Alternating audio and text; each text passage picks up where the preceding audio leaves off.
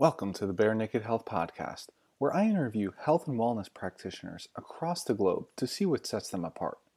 You will find out why they not only teach and talk about health, but how they walk the walk as well. If you ever wanted to see what others are doing on a daily basis to get healthy and be able to implement in your life, then you're in the right place. Also, I'd like to invite you to go over to barenakedhealthpodcast.com and take your free brain health quiz today to see where the health of your brain lies, and for taking the quiz, you will get a copy of my book for free, The 4 Morning Secrets to Perfect Brain Health, shipped to your door.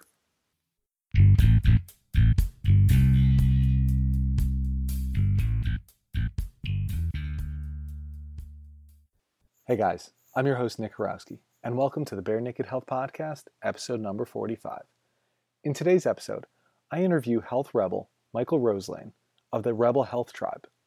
Be sure to stick around for the end to hear all about the rabbit holes we dive down, learn what speaking at Paleo FX was like, as well as find out what Mike's favorite video games were growing up. Just a clue, there were a few.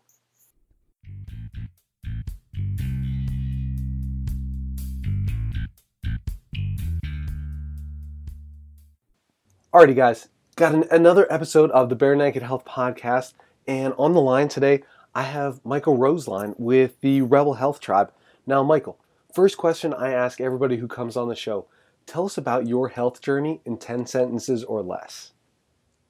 10 sentences or less. All right.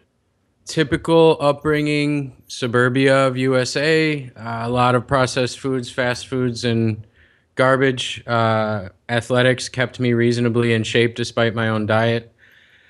Then 20s, college, drinking, bartending, partying, eating all kinds of crap and pizza, and gaining tons of weight. And then late 20s, I started working out again, found the Czech Institute, started my own business, training, found FDN, started coaching, and went down the whole, I don't know what you want to call that, natural health rabbit hole. Yeah. So it's been a long process, and about 8 years later, I'm much better off than I was before. Fantastic. So where are you at on your health journey right now? Like, what are you really kind of diving into as it is currently? Right now, I'm working on my hemochromatosis, which is a condition. I have elevated iron. A lot of people are anemic and have low iron. I wish I could sell them my ferritin, but I have excess iron, which causes a whole lot of potential risk factors for cardiac disease, for strokes, for all kinds of oxidative damage in the body. So it's mainly genetic, and the only way to really treat it is giving blood every so often, well, as often as you can, which is literally my least favorite thing on the planet to do. Oh, no. I have like an obscene needles phobia, so it's like some sort of messed up joke on the part of the universe that I would get the condition that, like, I'd rather have a condition that involved like stabbing yourself in the feet with forks.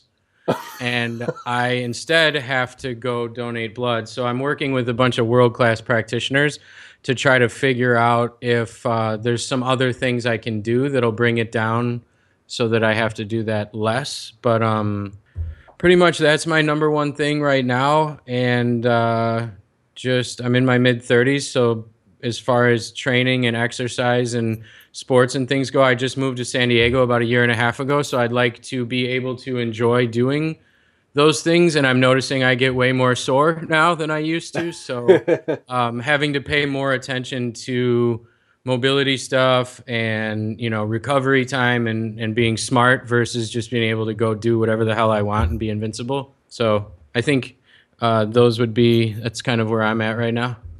Now, do you have any recommendations? Like, okay, if somebody is worried about excess iron consumption, are there any things that you can do to help like block iron absorption? Because I thought I was told if you eat dates, like when you eat like red meat, like something high in iron, that it actually helps to block the absorption. Do you know, is that true? I'm not really sure. I don't know. That's not one that I've heard. I know black tea can block iron absorption. Yeah, that's another one. Yeah, okay. It's not necessarily that You don't necessarily want to block absorption.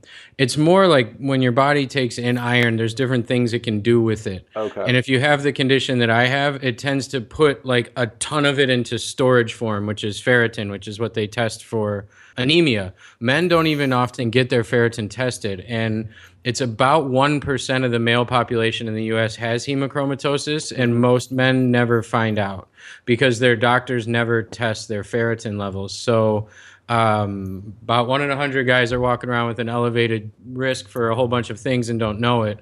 But lactoferrin is a supplement that can be taken that binds to iron. So that can be helpful in managing it for some people.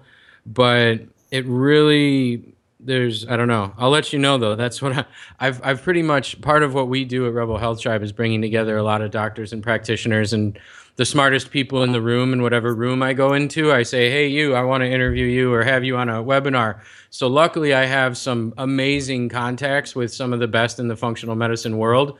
So I've kind of, I'm running in another extensive blood panel on Tuesday. I've ran my genetic test. I've done a hair test. I'm doing all these things. And then I'm going to throw it all at this team of people I've put together and say, hey, what do you guys think? And so I'll report back to you with what they tell me. That sounds awesome. I'm lucky to have that type of setup. I do want to talk about the Rebel Health Tribe a little bit more, but before we get into that, I was going to ask, is there anything, or are there any common like signs, symptoms that males can look out for that present, or is this kind of something that's all across the board? Not really. Fatigue, poor circulation. It makes the blood thicker, essentially. So anything that involves filtration, you'll have sometimes elevated liver enzymes on a blood test or like liver issues. It can present as kidney issues. Anything that involves filtration of the blood, essentially, because the blood is thicker and then it would be more of a hassle for the body to deal with it. Not so great at endurance training. Now, I'm mostly like a sprints power type body anyway. So I don't know how much that had to do with my like hatred and loathing of distance running in soccer practice, but it does affect endurance. I'm really curious to see, like, after I've donated a few more times, if I notice like a drastic, improvement in training where I'm like, oh, this isn't difficult anymore. Yeah, absolutely. I had a hell of a time adjusting to altitude. I spent 6 months living at 7,000 feet in Arizona, and I never felt good really the whole time I was there. So I don't know if it had anything to do with that, but mostly subtle things that take a long time to develop. The iron will cause oxidative damage, which is like rust, essentially. That same process happens inside your body, and it'll cause oxidative damage, which is more along the chronic disease lines than along the like acute symptom thing. So that's why it goes unnoticed, and everybody's so damn sick anyway. And that's what I was it's thinking not like too. you get a headache or you have pain in your right elbow or something. Yeah. No, and I was thinking that when you said it, like, okay, some of these symptoms, it's like, how many people, first of all, are even going to notice that they're having those symptoms? No, most people just feel like crap anyway all the time. Right. So, yeah, unfortunately, hey, got to get it tested, I guess, if you want to find out. But no, now you did bring up the Rebel Health Tribe because I was looking into this, and you sent me some emails like we were talking, and I loved the way that you described it, kind of like the Netflix or Hulu of health.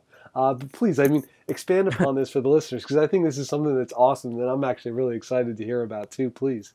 Cool. Yeah, man. It kind of happened by accident. We, about 3 years ago, maybe-ish, I created this online-based health and nutrition program. Anyone who works with clients that's listening to this, that does the type of work that we do, you would know that you tend to teach the same stuff over and over and over and over and over to people. And when I started doing FDN type work, that's a lot more involves lab testing, a lot more very personalized recommendations. And I was finding that, one, I was charging more for consults. So the clients were paying more to be talking to me. And two, I was teaching them the same stuff over and over again, which I didn't feel like was worth the money that they were. I wanted to spend time with them on them. And I wanted a way for me to get all that information across to them that I would want anyone to know in some like automatic type way, so that I could say, hey, watch this, and then we'll talk. And then I can just talk to them about them. And so I created this online based program because I was a teacher before I did this. So putting together classes and putting together information to get, like, I was trained to do that. It comes pretty easily to me. But I didn't have any marketing skills. So I spent about 6 months on that program making it, and I sold like 9. And I think, let me stop you for a second, because like you said, a lot of the other, like, there are a lot of practitioners that listen to this too. yeah. And I mean, I've developed things like that myself, and it's like, I've gotten much better, and I know, but I can definitely relate, and I know there are a lot of people that can relate to that, where it's like, you pour your heart and soul, like you said, 6 months of your life, and how many hours, like, I made like 6 cents an hour. Yeah, when it comes down to it. Yeah. But so yeah, like, I think this is something like people are definitely going to be into or can learn from. So yeah, please keep going. Yeah. I made that, and then I kind of just gave up on it. But I still had it. I still had the content. And then about a year and a half, I'm looking at my calendar, probably about a year and a half ago now, my now business partner, Joe, he contacted me through the FDN forum. There's a really active FDN group in Facebook. And he contacted me to do an interview with him on stomach acid and how adequate stomach acid is vital for the rest of digestion. And I was like, well, what's this for? Why do you want to do this? For the record, we've never done the interview. But I did all my prep work for it. I've even got PDF handouts. I give him a hard time about it all the time now that we've never done it. So when's it going to be done? I asked him, like, what is this for? And he said, Sean Croxton, you're probably familiar with Sean, has a digestion summit coming up in like 3 months. So I'm sending out a bunch of digestion related material to my list to like build towards marketing his summit. I didn't know that was a thing. Like, I didn't know like online marketing and affiliate marketing. I'm like, so you just send emails and promote. And I'm like, wait a minute. I got off the phone and I thought I should talk to him about my program. So I called him back and said, I have this program. You want to market this? Could you market this? And he looked at it and said, this is like the coolest thing I've ever seen. And then we decided to team up, and we thought it would be really easy, but it was about 8 months of work to turn it in from what it was to what it became when we launched it in March of 2015. It's called Primal 90, and it went from 10 videos to about 40 videos and 35 interviews, like a summit style thing. So we did a whole summit, but that's like a bonus on top of the course itself. So we launched that in March, and we launched it as a one-off. Like, you buy this program, you own the program, whatever. But we kept adding more and more webinars and more content and more interviews to it, that we realized like we need to turn this into a membership thing because we keep adding stuff. And so that's where it kind of came up to being more like a Netflix or a Hulu. So now we've got a ton of free content on the site, tons of articles, tons of videos, webinars, all kinds of stuff. But then for the premium area, we have the whole program, and we're putting together a discount club. We've got like 30 companies where they get a discount. Our paid members get discounts on stuff, about 70 webinars and interviews, meal plans. All the guides and checklists and tools we use with clients are in the program. So it's basically a whole self-study course with continually new stuff. Like, we just finished a whole series on fertility, pregnancy, birth, and nursing, and we're calling it Healthy Babies. And so that whole series goes right in there. But anybody can watch this stuff for free while we're doing it. And then it goes into the member library. So it's kind of like Hulu. You can sign up for free for Hulu. You can watch the things, but there's commercials, or you don't get to see everything. We've kind of set up a similar situation without even intending to. It just kind of evolved into that, and we made it like $9 a month. So it's one of those things that anybody could afford, and has like wide appeal. So a lot of practitioners, coaches, doctors, people are just sending their people over to us, and they use it as a reference. Like, hey, you were working on gut health with you. Watch these videos in this module of this program, and our videos explain all the things about digestion and gut health and all of this. So it's a super useful tool for professionals. And then for these health detectives, that there's thousands of them now, like these people who, go to the doctor and they're given a pill and the pill makes them more sick, and then nobody tells them what to do. And then they find some article online that tells them statin drugs are bad. And then they jump down this rabbit hole and they find themselves on blogs all night and reading this thing and watching this thing and spending thousands of hours we're going to try to just create a place where they can go to cut down that time spent, that energy spent, and we bring in the best practitioners and doctors and people we can find to just put all that information in one place. And break. No, it's pretty cool, man. Awesome. Like, we're really excited about how it's turned out and how it's going. And when we come across other professionals, like, they now know about it and they're really excited to be involved, and they want to write articles on our site. They want to do webinars with us. And now I'm getting emails from people who I used to like be shocked if they would return my email. Right. And now they're emailing us to ask us if they can do whatever with us. And I'm just like, oh my God. That's cool. So yeah, sure. Yeah. What time? Like, I'll walk to Mexico to talk to you. Like, I don't even, it's just really cool. It's cool to be able to do something that you really love to do and help people in the meantime. And I can see just the passion for you, like, talking about this. And just hear it in your voice, like, that is amazing. And I know, like, I looked at, like, just some of the people that you have on the webinars, like all the names and stuff. It's like, these are people, like, yeah, I'm reading their stuff, I'm watching all their stuff as is. And to get it all in one spot, that's pretty awesome to have then too. And it helps them out too. Like, I'm learning that networking and building those positive relationships back and forth. I mean, I've met some practitioners who are world class in their knowledge. Like, I consult with them on clients, or they're the ones I'm going to help me, but they might not ever have really received any business or marketing training. They might not have a big audience. Like, some of the best doctors and practitioners I've ever come across, they have a hard time getting patients and clients. And so we're trying to find people like that and give them an audience, because now we have a pretty sizable audience. So we can give them a platform to reach more people. The people get the awesome content. Everybody wins. Absolutely, and we just find that if we figure out a way to help all these practitioners and doctors out, also cross collaboration. Now a whole bunch of our contributors, our practitioners and doctors and people, I see them on each other's summits. I see them on each other's podcasts. They're writing the foreword for her book or whatever. And it's really fun to kind of be that, like, place where everybody comes together. And I introduce, oh, you need a thyroid specialist? Oh, here's Dr. Jolene Brighton. She's fantastic. Or here's this.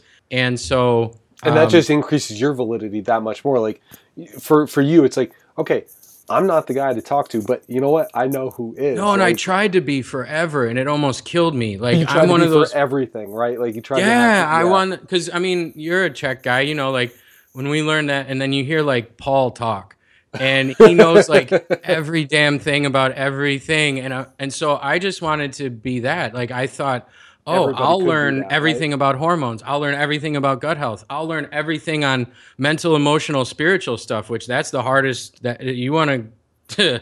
I fought that forever myself, and that was the game changer for me. But like, you can't be awesome and super knowledgeable at everything. You just can't. And I found that my skills now and things I enjoy are the networking, are the connecting people and bringing people together and hosting interviews and writing webinar questions. And, I like building these online-based educational programs. We're going to start hosting retreats and workshops this year, in-person stuff. And I like doing that. Anybody can look forward to yet, or not quite announced as of yet? We're looking at one in July or August in Northern Ontario. Okay. It's 3 hours away from any cell service, 6 hours north of Toronto, on a lake that you can drink out of. I've only been about, how far north? 6 hours north of Toronto. I've only been about 3 hours north of Toronto. I've never been north of Toronto, so at first I was like, I live in San Diego. I'm from Chicago. I spent most of my life there, but I hate the cold. So when my buddy was like, yeah, Northern Ontario, I'm like, dude, no, how about we go to like Costa Rica? And he's like, no, but it's July or August. It's warm enough to go swimming in the lake. It's totally pristine. Yeah. And the best blueberries in the world grow exactly where this place is. And it's on First Nations people's land. It's an old First Nations healing lodge and all this stuff. So we're looking at that. That's not for sure, but we are going to do some sort of retreat this year. And we want to set up a bunch of like single day workshops in various cities where we come in for a day, bring a bunch of the people that you'd see on our site and do a full day of like, seminars or hands-on stuff or whatever. They get to meet the people that they're seeing on the webinars. Everybody wins and we get to travel. Right on. Sounds Because fantastic. traveling's fun, man. Like I'd love to just fly to Portland for a day and teach a thing, or go to wherever. So, Where's the top place in the world that you want to travel to? wow. I'm going with my wife to Nicaragua for 2 weeks next month, and I'm pretty excited about that. The Caribbean and Central America is pretty much like my favorite, but I've never been to Asia and I've never been to Europe. So Florence in Italy is somewhere I'd really like to go. I love New Orleans, and I want to go to Thailand. What about these places speak to you? Food. I like That's to the way to eat. my heart as well. Okay. Yeah, a combination of like food and culture. I'm one of those people that likes to travel to eat, but What are you Central looking for? America. What are you looking to get? What are some of the foods that you're just like die hard about, or you want to get to try? I don't know if that's appropriate for a health show, but well, New Orleans anyway. That's my favorite food city, and nothing there is something I would recommend people eating. But with Yeah, but Central here's the thing: America, if you can at least get some oysters down there, like you that's can. that's what I think. I You just can also get I like could go through gumbo and dozens of etouffee and oysters. jambalaya and everything. But Central America is not as much about the food. It's more about the ocean, the surfing, the slow pace of life, the cheap cost of living. Things just aren't as like I'm gonna not be reachable on my phone, which is like worth $1 million to me. So I haven't taken 2 weeks off since I started my first business in 2008.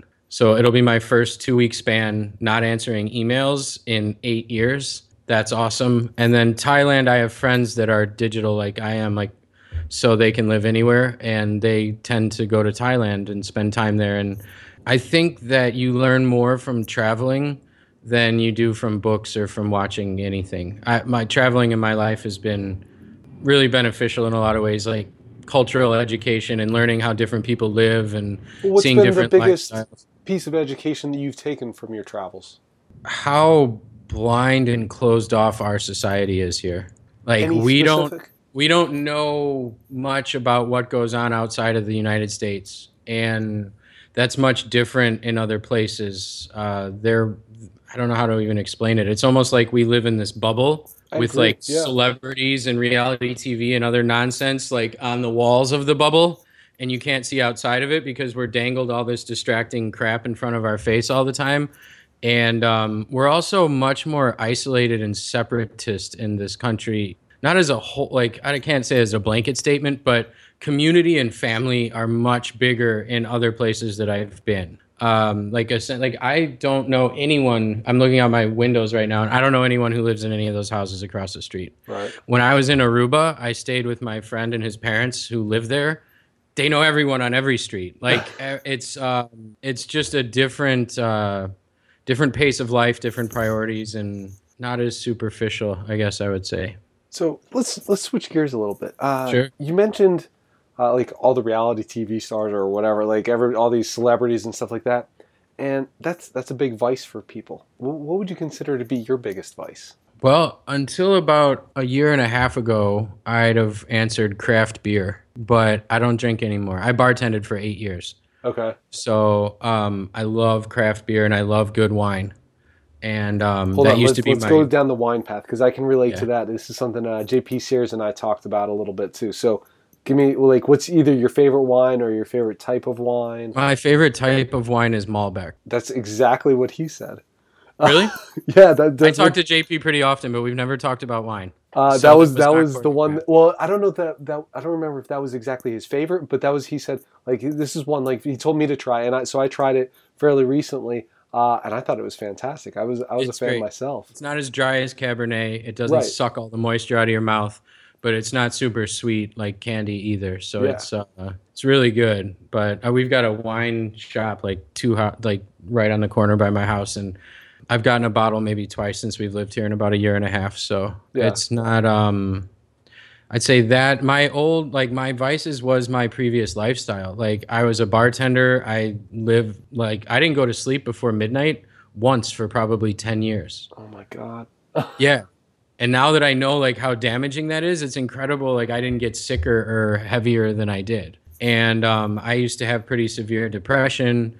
I had skin issues. I had social anxiety. Like I had to be hammered to talk to somebody or, loosen up in some way Yeah, or absolutely. whatever. And so I think my my vice is that when things get stressful or I have difficult challenges or come into a situation where I don't feel entirely comfortable, like subconsciously, like my first instinct is like to resort back to previous things. Like I either want to eat some sort of comforting food, which to me growing up is like crap food, or like order a pizza. If anybody had an awesome day, I'm from Chicago, so if anybody had a great day or a shitty day in my family, it was order a pizza. Like it was, whatever. So either, I guess, facing emotions is the most difficult thing, and accepting that sometimes it's okay to feel uncomfortable, it's okay to feel frustrated, it's okay to feel sad, it's okay to, those uncomfortable emotions, and not, going for a beer or a wine or a slice of pizza. The same thing that all of our clients struggle with. They just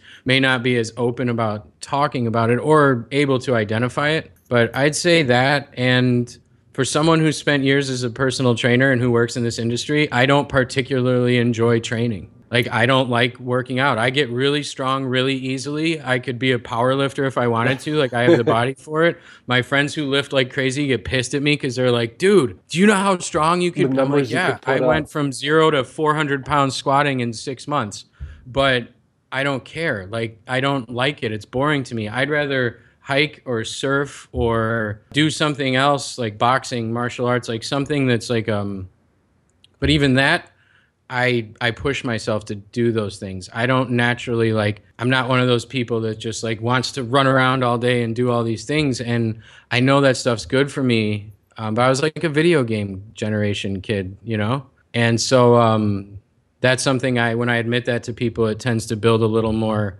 trust with them that, a lot of these trainers, like, you have to tell them they shouldn't work out 5 hours a day. And you couldn't pay me to work out 5 hours a day. I'm happy with my 30 minutes of kettlebells. I love kettlebells because you can get super efficient with it. Yeah. I can just bust ass for 20 minutes and it's like, boom. But yeah, so I would say resorting to old habits and not particularly enjoying working out. Okay. All right. So I'd rather sit on the beach, which is 3 blocks that away. So if you ever come to San Diego, I got a spot. There you go. One of the things you were talking about, like, okay, the overcoming of anxiety, like the facing emotions. How did you do that for yourself? How did you start to overcome those? Because you said it was tough before without a glass of wine, a beer, something like that. How did you get to where you're at now? We're talking, and hey, you've been doing all these interviews, talking with all these people. What changed for you? Well, it wasn't a glass of wine. It was like multiple bottles of wine. Okay. But a glass of wine wouldn't have done much. I also have an inhuman tolerance to alcohol, which is not a good combination for a drinking habit. It's very expensive. Well, I wasn't able to handle it, so I masked it and hid from it and coped with it in unhealthy ways. But it started with taking HLC1, and JP was my teacher. Mm-hmm. And I had a really weird weekend that weekend with JP because he's weird, and awesome. But, absolutely. He recommended a few books or 1,000 books. I just recently found my notes. That was 2009. I just recently found my notes that I took during HLC1, and it literally says on the paper, and I just showed him this guy is weird. Like, it says it on the paper, and he's like, I'm so happy you wrote that. That means I was doing my job. Oh man, that is fantastic. So, and then we became friends. Like, I've stayed at JP's place when I visited San Diego, and like I talked to him. I share a lot with him. He's probably been the most instrumental person for me personally in my own growth. At first, kind of from a distance and from what he taught me at HLC, and then I did some one-on-one work with him and talked to him a little bit more in depth, and he's helped me through a lot of things. But some of the books he recommended during HLC, I remember some stuff from Eckhart Tolle that I read, A New Earth. I remember listening to the audiobook of that, and I had like an aha moment while driving under a bridge on my way to Cleveland, Ohio, of all places. And it like shifted my perception when I finally understood what he meant when he says that we're not our thoughts, we're the observer of the thoughts. And like, that doesn't make any sense unless you like sit and think about it. But when I realized that I had the control to like acknowledge or not, like to think how I wanted, I could let those thoughts like make me crazy, or I could choose to let them go and not. And it like clicked in my head that we're the watcher of the thoughts. We're not the actual thoughts themselves. and it like clicked, and I was just like, ding. So that was Tolle's books were cool. I'm not Buddhist by any stretch, but I've read some really cool Buddhist books.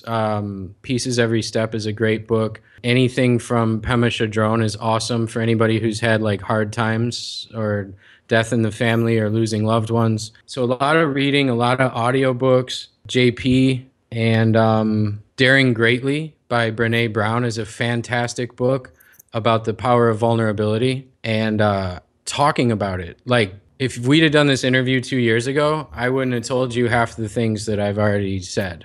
Because in this industry, there's a lot of people who are either totally fake. I haven't figured this out yet. They're either total bullshit fake, or they've been like Mr. Healthy Super Clean their whole life. And so, you know, they were the collegiate athlete and they've eaten organic food since they were born, and, you know, they've never had a sip of alcohol. And I smoked for almost 10 years. So like admitting those things, and that I had those struggles, and that I used to drink, and I was a bartender, and I was overweight, and I was unhealthy, and I smoked, and I ate Taco Bell. I used to love Taco Bell.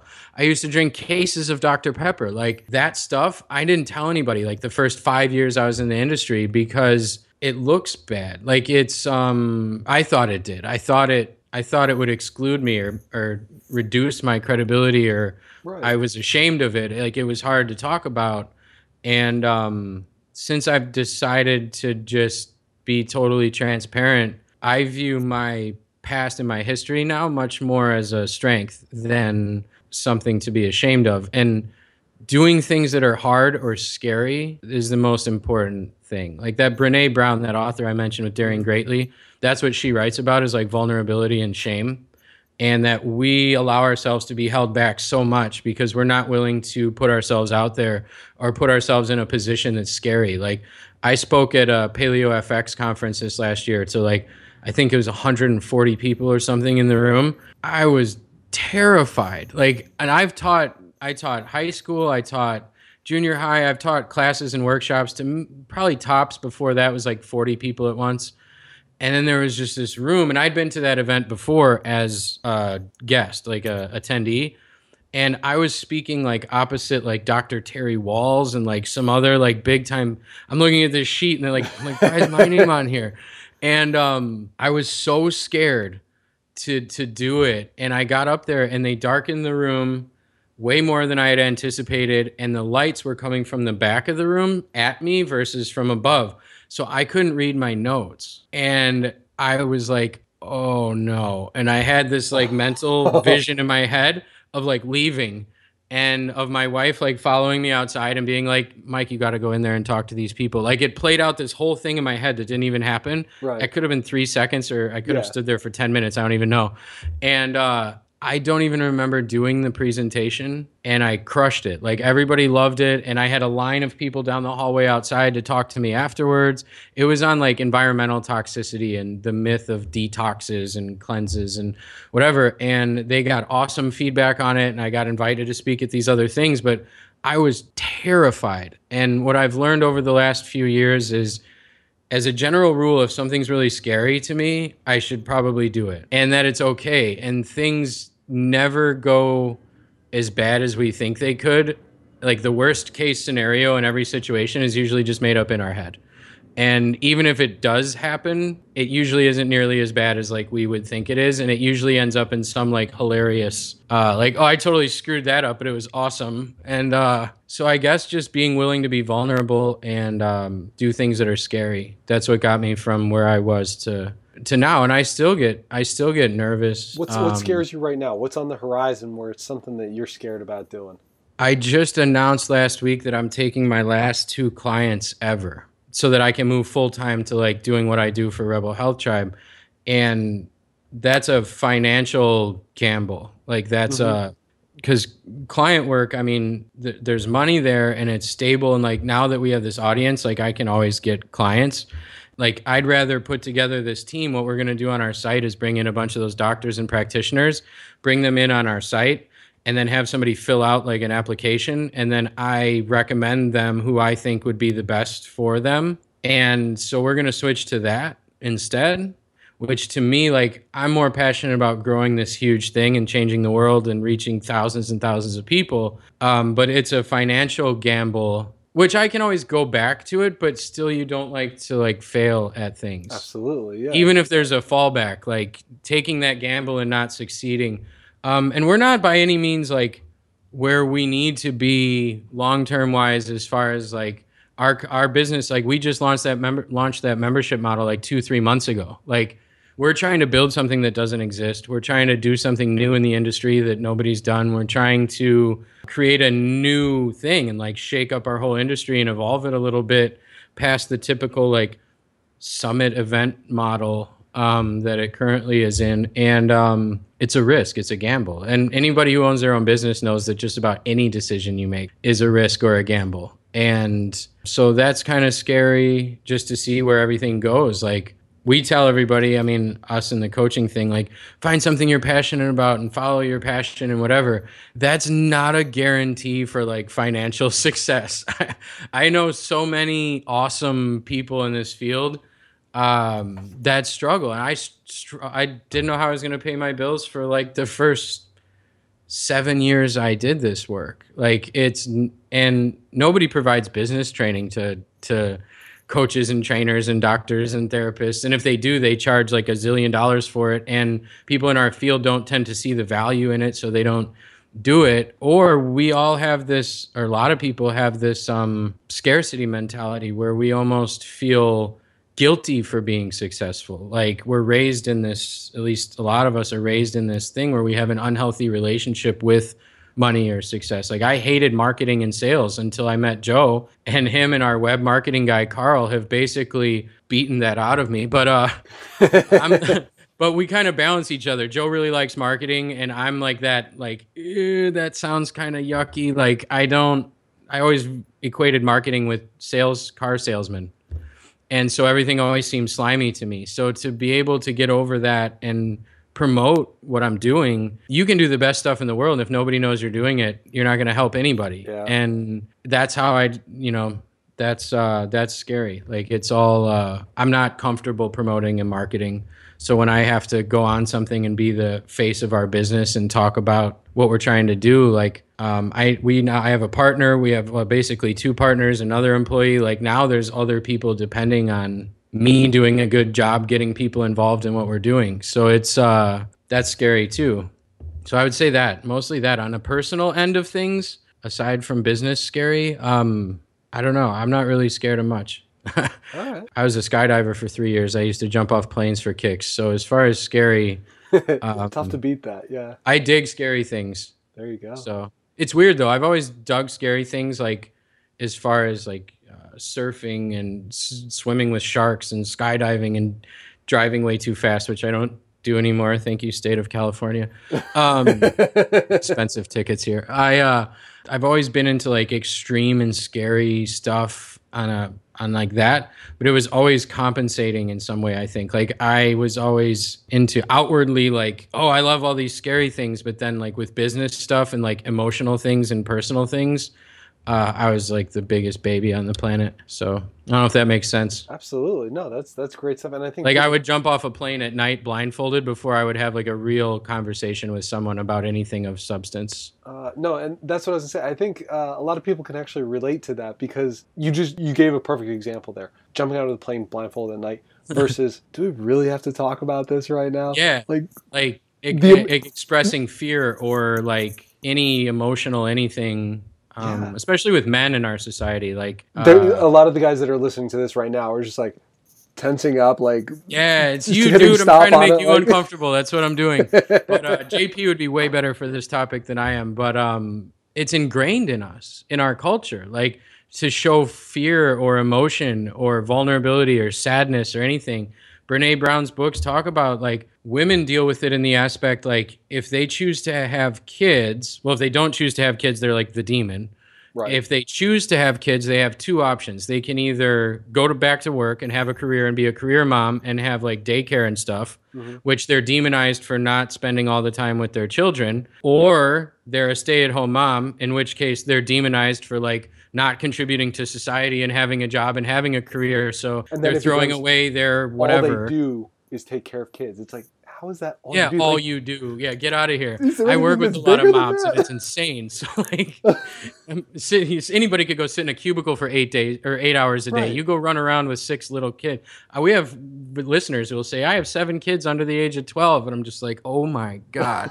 Talk But about scared. Like they're so scared. women right deal there. with that, but men deal with like it not being allowed to speak their truth, like not being allowed to show fear, and to have tons of pressure on them to be the provider, and they have to be good at this, or like, I don't know how to fix anything. I don't know how to build or fix anything. I don't know what to do with like a drill or a saw. And there's times where like I'm made to feel like I'm worthless because of that. And I don't allow it to take hold, but I used to. And like, I don't know how a car goes. I turn the key and I push the pedal and it goes. And when it doesn't, I call a guy and he looks at it and overcharges me because I'm ignorant. And then it's fair. So, So you got to take those networking skills and get into car other guy. industries, so you at least have hookups for those. yeah, I did back in Illinois. Now that you move out of state, man, you don't know anybody, and it's all Yeah. like, you lose all that. But I think with men, they can't show vulnerability. Like it's weakness to show that you're sad or that you're scared or that, any of those things. And then they lash out and act like pricks. Like, then it's, the bravado, then it's the overcompensation. I used to be I got in fights. I was a bouncer for a little while. Like, I started boxing so I could fight and not get in trouble. Like, I used to get in fights a lot when I was younger, and I was always smaller, but I was like the psychotic guy that would attack someone twice my size. Right. So the bar was like, yeah, hire him. He's crazy. Until I got hit with the bottle. And then I was like, oh, that's enough of that. So I used to fight. I used to be aggressive. I used to be cocky. I used to do all those things to compensate for like low self-esteem and low self-worth. And I see it all the time now. I'm not going to call anybody out driving muscle cars or giant trucks, but no, I'm kidding. But I see it a lot now, and I identify it right away. And I'm like, I used to be that guy. And I almost want to be like, dude, it's okay. You can show people who you actually are. And odds are they're going to like you better anyway. Because really the gonna friends I appreciate had that liked that version of me aren't people I still talk to. Right. And aren't people, they now feel threatened by me. Like, people get defensive. Like, I don't know if you've done a big shift in your life at all or changed your life at all, but when you do, and I run into this a lot with clients and spouses, when they're going to change the way they're eating or they're going to start doing all these healthy things, their partner or their friends try to either sabotage them or like make fun of them or put them down or prevent them from doing it in some way.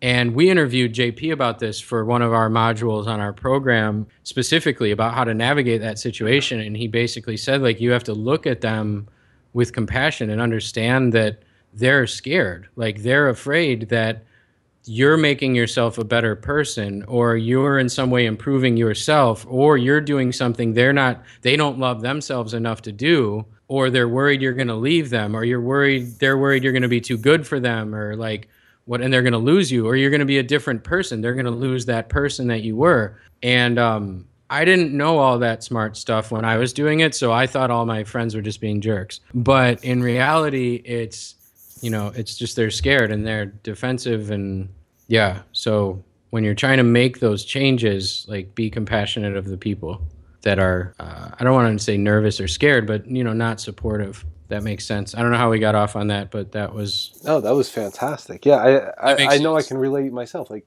but you're just talking about that, like, it's okay to talk about stuff. Like, all right, yeah, it might be really awkward, it might be really uncomfortable, but afterwards, you're gonna it's not scary anymore. Yeah, it's like, why the hell did I wait 5 years to do that? 10, 20 years, whatever it is. I had a conversation with my parents about 9 months ago that I'd been terrified to have, like, my whole life, and I did it, and I was like, I could have done that when I was 17. Like, or like, there's things like that all the time. Like, that's what I meant by, like, nothing's as bad as you think it is. So, I mean, it's just being yourself. Like, that's so cliche, and I've heard it since I was like 10.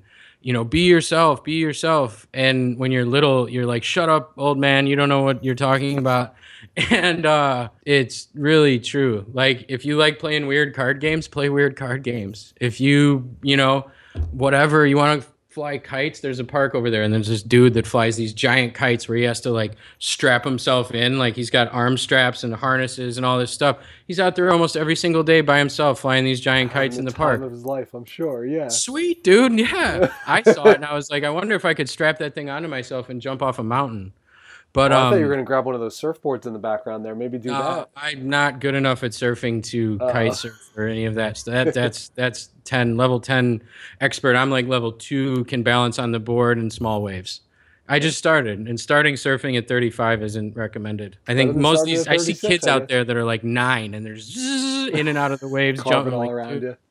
Yeah, I grew up where the water's frozen, you little bastard. But you drill holes through it to fish, and then they're like jumping on it. And whatever you like to do, and you know, it's I spent way too long being somebody else that I thought people would like. You lose track of like who you actually are when you do that, I think.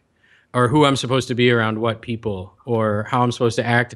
I was like that chameleon who had all the different groups of friends in high school, and I would be friends with the jocks, I'd be friends with like the skater stoner kids, I'd be friends with the metalheads and whatever. If those groups ever got together, they all hated each other. And I had to act a certain way in each one of the groups. And like, I always knew like I didn't really fit in over there, but those were the cool kids, and you wanted to be friends with the cool kids. Right. So I'd have to act like the cool kids. And so I'd put on this show over there and this thing over there. And that's helped me a little, like as a professional, like adult wise, because I can get along in a group of people where I don't necessarily want to or be somewhere. Like I can do that. But I should have just hung out with the people that were the people I wanted to hang out with, and the people that you'll accept, you know, and vice versa. And not worry so much. Like learning to not give a damn what anybody thinks about me is like the most important thing that's ever happened. And it's the hardest thing to do, I think. You know, like us weirdos in this industry, most of us at this point don't give a damn what anybody thinks because we're doing this. Because if you did, you wouldn't be doing it anymore. Exactly. And people think you're crazy. When I got back from HLC1, I was just like, oh my God, because it was all new stuff. Now a lot of that stuff's way more common knowledge, like things about like organic food and grass-fed things, and people have heard about it. They've seen the labels, they've seen, you know, whatever. Yeah. Versus 6-7 years ago when you took it, Oh, it was like, what is this crazy redheaded freak talking about? And I came back, and he taught us. Did he have the hair at the time? Chi-ball. No, he had short hair. Okay. He grew his hair out to look like me. You can tell him I said that, but he's admitted it on camera. So the ball, he made us make this like chi ball. Absolutely, I remember because I had him as my HLC1 teacher as well. Yeah, and it was so cool. And a real quick little story about JP's wizardry. I walked in and I'd heard he was weird, and so I was like a bro then. Like I was like a bro. Like I liked fighting, and I didn't like spiritual things, and I definitely wasn't hippie, and I didn't like anything. Which is odd that you even made it to the class. Like that's fantastic. Yeah. Just because Paul was such a beast, I watched his videos, and I'm like, this guy's an animal. I'm gonna go to this class so I can be an animal like this guy. Instead, JP turned me into a freak. So I went in there and I went up to the front of the class to get my binder from him, and I shook his hand and said, you know, hey, I'm Mike. You know, and he goes, you're the one with the dog, because I had brought my dog, and my dog was in the hotel, and he'd seen me out front with the dog in the morning. It's like, yeah, I'm the one with the dog. And the whole time he was like awkwardly holding my hand for an extended period of time while we were shaking it. You know, like the extended hand holders on handshakes? Absolutely. And I was like, what is this guy's problem? And he looked at me square in the eyes and goes, that's interesting. And I'm like, what is interesting? He goes, I'll tell you at the end of the weekend. And I'm like, man, this guy sucks, this weird hippie freak. So I went back and sat down, and then he did some crazy, which I now know was like muscle testing and stuff, and triggered this like crying attack in this guy when we were talking about people's emotional attachments to food. JP did some hocus pocus wizardry to him, and the guy was sitting next to me, and I was watching it with like pure skepticism the whole time. And it blew me away. That's a long story, but it just blew me away. And then we did the chi ball, and we did some of this other stuff. And so by the end of the weekend, I was really curious. I had totally changed over the 3 days, but I was really curious as to what he thought was interesting on that first day. And so at the end of class, everybody kind of went up and said goodbye to him when we were leaving.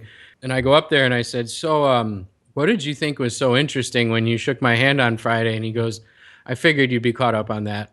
I could see he was like trying to figure it out all weekend. And I'm like, so are you going to tell me what was interesting? And he goes, well, what did you get the most out of this weekend? What did you think was the most interesting this weekend? Or what was the most like intriguing to you or beneficial to you? And I said, well, the weird Yoda wizardry stuff you did and the chi ball and all the energy stuff was probably the most interesting to me. And he goes, well, that's what was interesting to me. And I go, what do you mean? You could tell I was going to like take to that and be able to do it and whatever. And he goes, well, yeah, obviously the second you walked in the room, but I could also tell that when you walked in the room on Friday, you thought all of that stuff was bullshit. And he didn't use words like bullshit in class. He was using my language. Right. And I was just like, what? Okay, cool. Whatever, man. And he goes, no, it was great to watch you change over the 3 days, but I just thought it was fascinating when you walked in because you have that energy and you didn't even know it. And you didn't even believe it was a thing. And I was like, thanks for putting me in my place, you redheaded freak. But it's funny. He gets brought up in like every interview that I do with anyone. Interesting. You've had him on your podcast? Yeah. Yeah. And he moved away from here like the month I moved to here. Oh, really? He moved to South Carolina like the month I moved to San Diego. And I was like, man, we could have hung out and weirded people out on the beach. Yeah, you figure out a way, I'm sure. But yeah, so anyways, that's that little tidbit of a story that's funny that people like to hear. Okay. Well, here, Mike, I have one or two other questions, but before I get to those, I need an answer to something that's been in my head that I wrote down before. What's your favorite video game? Wow. You said you grew up a video game junkie kind of thing? Like, yeah. I would say it evolved from like Zelda and Mike Tyson's Punch-Out on Nintendo. Dude, I just got a barber. I went to a hipster barbershop in Chicago like 2 years ago, and they had a Nintendo set up in the lobby with a fridge full of PBR, and they had Punch-Out, and I was able to enter the code to fight Mike Tyson off my head. Like, I put my hand on the controller, and it just did it. Like, my hands just did it, and he crushed me. I couldn't beat him anymore, but Zelda, Mike Tyson's Punch-Out, and Mario Kart, the original Mario Karts and the more Mario Karts. And then I almost failed out of college due to Tony Hawk and Bond, GoldenEye, and Grand Theft Auto 3. And that's about where I ended my video game career. Oh, Madden. We turned Madden into like a drinking game in college, which we own property rights to, if anybody hears that. But right around 2003, I think I retired from video games. So now when I try to play them, it's like I'm like the old guy that used to try to play them when we were little and they couldn't use the buttons. And we only had 2 buttons. Now they have like 27 buttons in a headset. I couldn't even figure it out. I don't even want to look at it. So it was like, yeah, I played a game like a year ago. I have a couple friends who are still into games, and I tried to play a game, and one of the games where you shoot like aliens or something, and I just got massacred in like 2 seconds. It was like, nope, too old for this. But those are my favorite video games, I would say. Nice. So, all right. Let's kind of wrapping up here. I want to be respectful of your time. I mean, this has been awesome talk here. But one of the last things I ask everybody is, who would you want to hear on this podcast? Wow, that's interesting. Do you like pretty much? Because before you introduce yourself to me, like I live in my own little bubble and I'm oblivious to what's going on. And I've listened to maybe 3 podcasts in the last 3 years because I am buried in the world of making my business. But do you stick mostly to like fitness and health people? How about this? Who would you want to hear on? It doesn't matter. Like it is. But Joe Rogan. Joe Rogan and Aubrey Marcus, if you know who he is. Joe Rogan, Aubrey Marcus. Yeah. And all right. Probably know Joe Rogan. You might not know Aubrey Marcus. Yeah, I know of Joe Rogan. Aubrey Marcus. All right, so I'm more intrigued by Aubrey Marcus, more because I don't know who it is. So What would you ask them, or what would you want to hear them talk about? Along the like not giving a damn what anybody thinks of you lines, those 2 are like my heroes in that regard. So I'd like to hear from them. Were they ever like consumed by what other people thought of them and let it dictate their lives? And if so, how did they break that? How did they stop caring and like be themselves and whatever?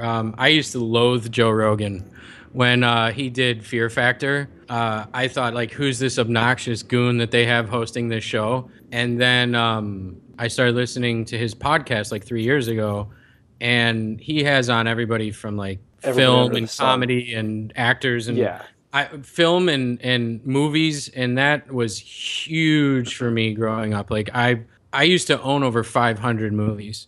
So I almost went to school for film. So that was like a big thing to me. So he has a lot of like my movie film hero people on there, and they let loose on his show like nobody's business, and like you actually get to see probably like the whiskey or the joints or something. But they get to you get to see, but that's what people need. Like that's what a lot of people like, they resort to that to like be themselves. Like I always told people, like, I don't know, you like wine a lot, so I'm guessing there's been times in your life where you've drank too much wine and said something where the next day you were like, oh, I wish I hadn't have said that or like whatever. But I really don't believe in that. I think that I agree. there are times where you say dumb things drinking or whatever. But it doesn't mean you didn't But mean for it. the most part, I was way more honest when I was drinking.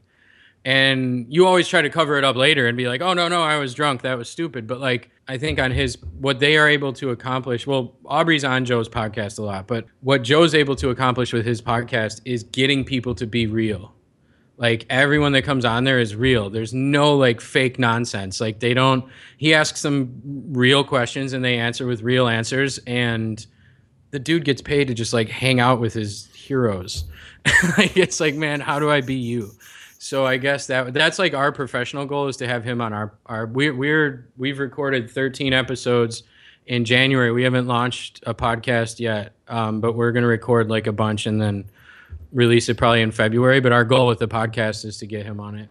Nice. Very So nice. that would be my thing. And once I saw what he does, plus the guy trains like an animal. I believe he now only eats the meat that he hunts. So I think I did hear him say that. Yeah. I think he started doing that, which I'm not a hunter. Like I've never held or fired a gun in my life, but I respect that.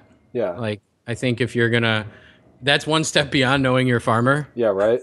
I'm a know your farmer advocate. I'm not a your food, know the yeah. animal advocate, but generally if you're only eating things that you kill, since we're not allowed to step foot on food industry feedlots and places, if you're killing something, odds are it's a pretty healthy animal and going to provide pretty good food. So those would be those two. Perfect. And Aubrey, you can look up. He's a weirdo. Yeah, I'll check him out.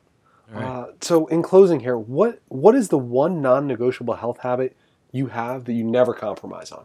Before you answer that, everybody has to go check out the show notes over at Bare Naked Health Podcast, where they can see everything about Rebel Health Tribe, everything about Mike, all the links we've talked about here. But finally, where can everybody find more about you? Well, they can find more about us and what I'm doing at rebelhealthtribe.com. That's pretty much the main place to go for everything. It's just plan to spend a half hour there at least, because there's a lot going on. That's the spot. And you wanted to know non-negotiable. Well, hold on till after the show. Everybody's going to have to go over. So thank you again, Mike. Everybody make sure, head over Rebel Health Tribe, check it out. You're just going to go down all those different rabbit holes and absolutely come hang out. It. Thanks, man. It was a blast. Thank you.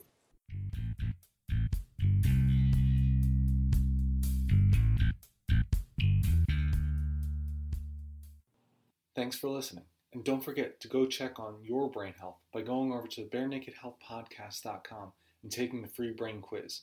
By doing so, you can get a free copy of my book, The 4 Morning Secrets to Perfect Brain Health, shipped to your door. Also, please head over to iTunes to give the Bare Naked Health Podcast a positive comment and a 5-star rating. This really goes a long way in getting the word out and helping to share the podcast with others.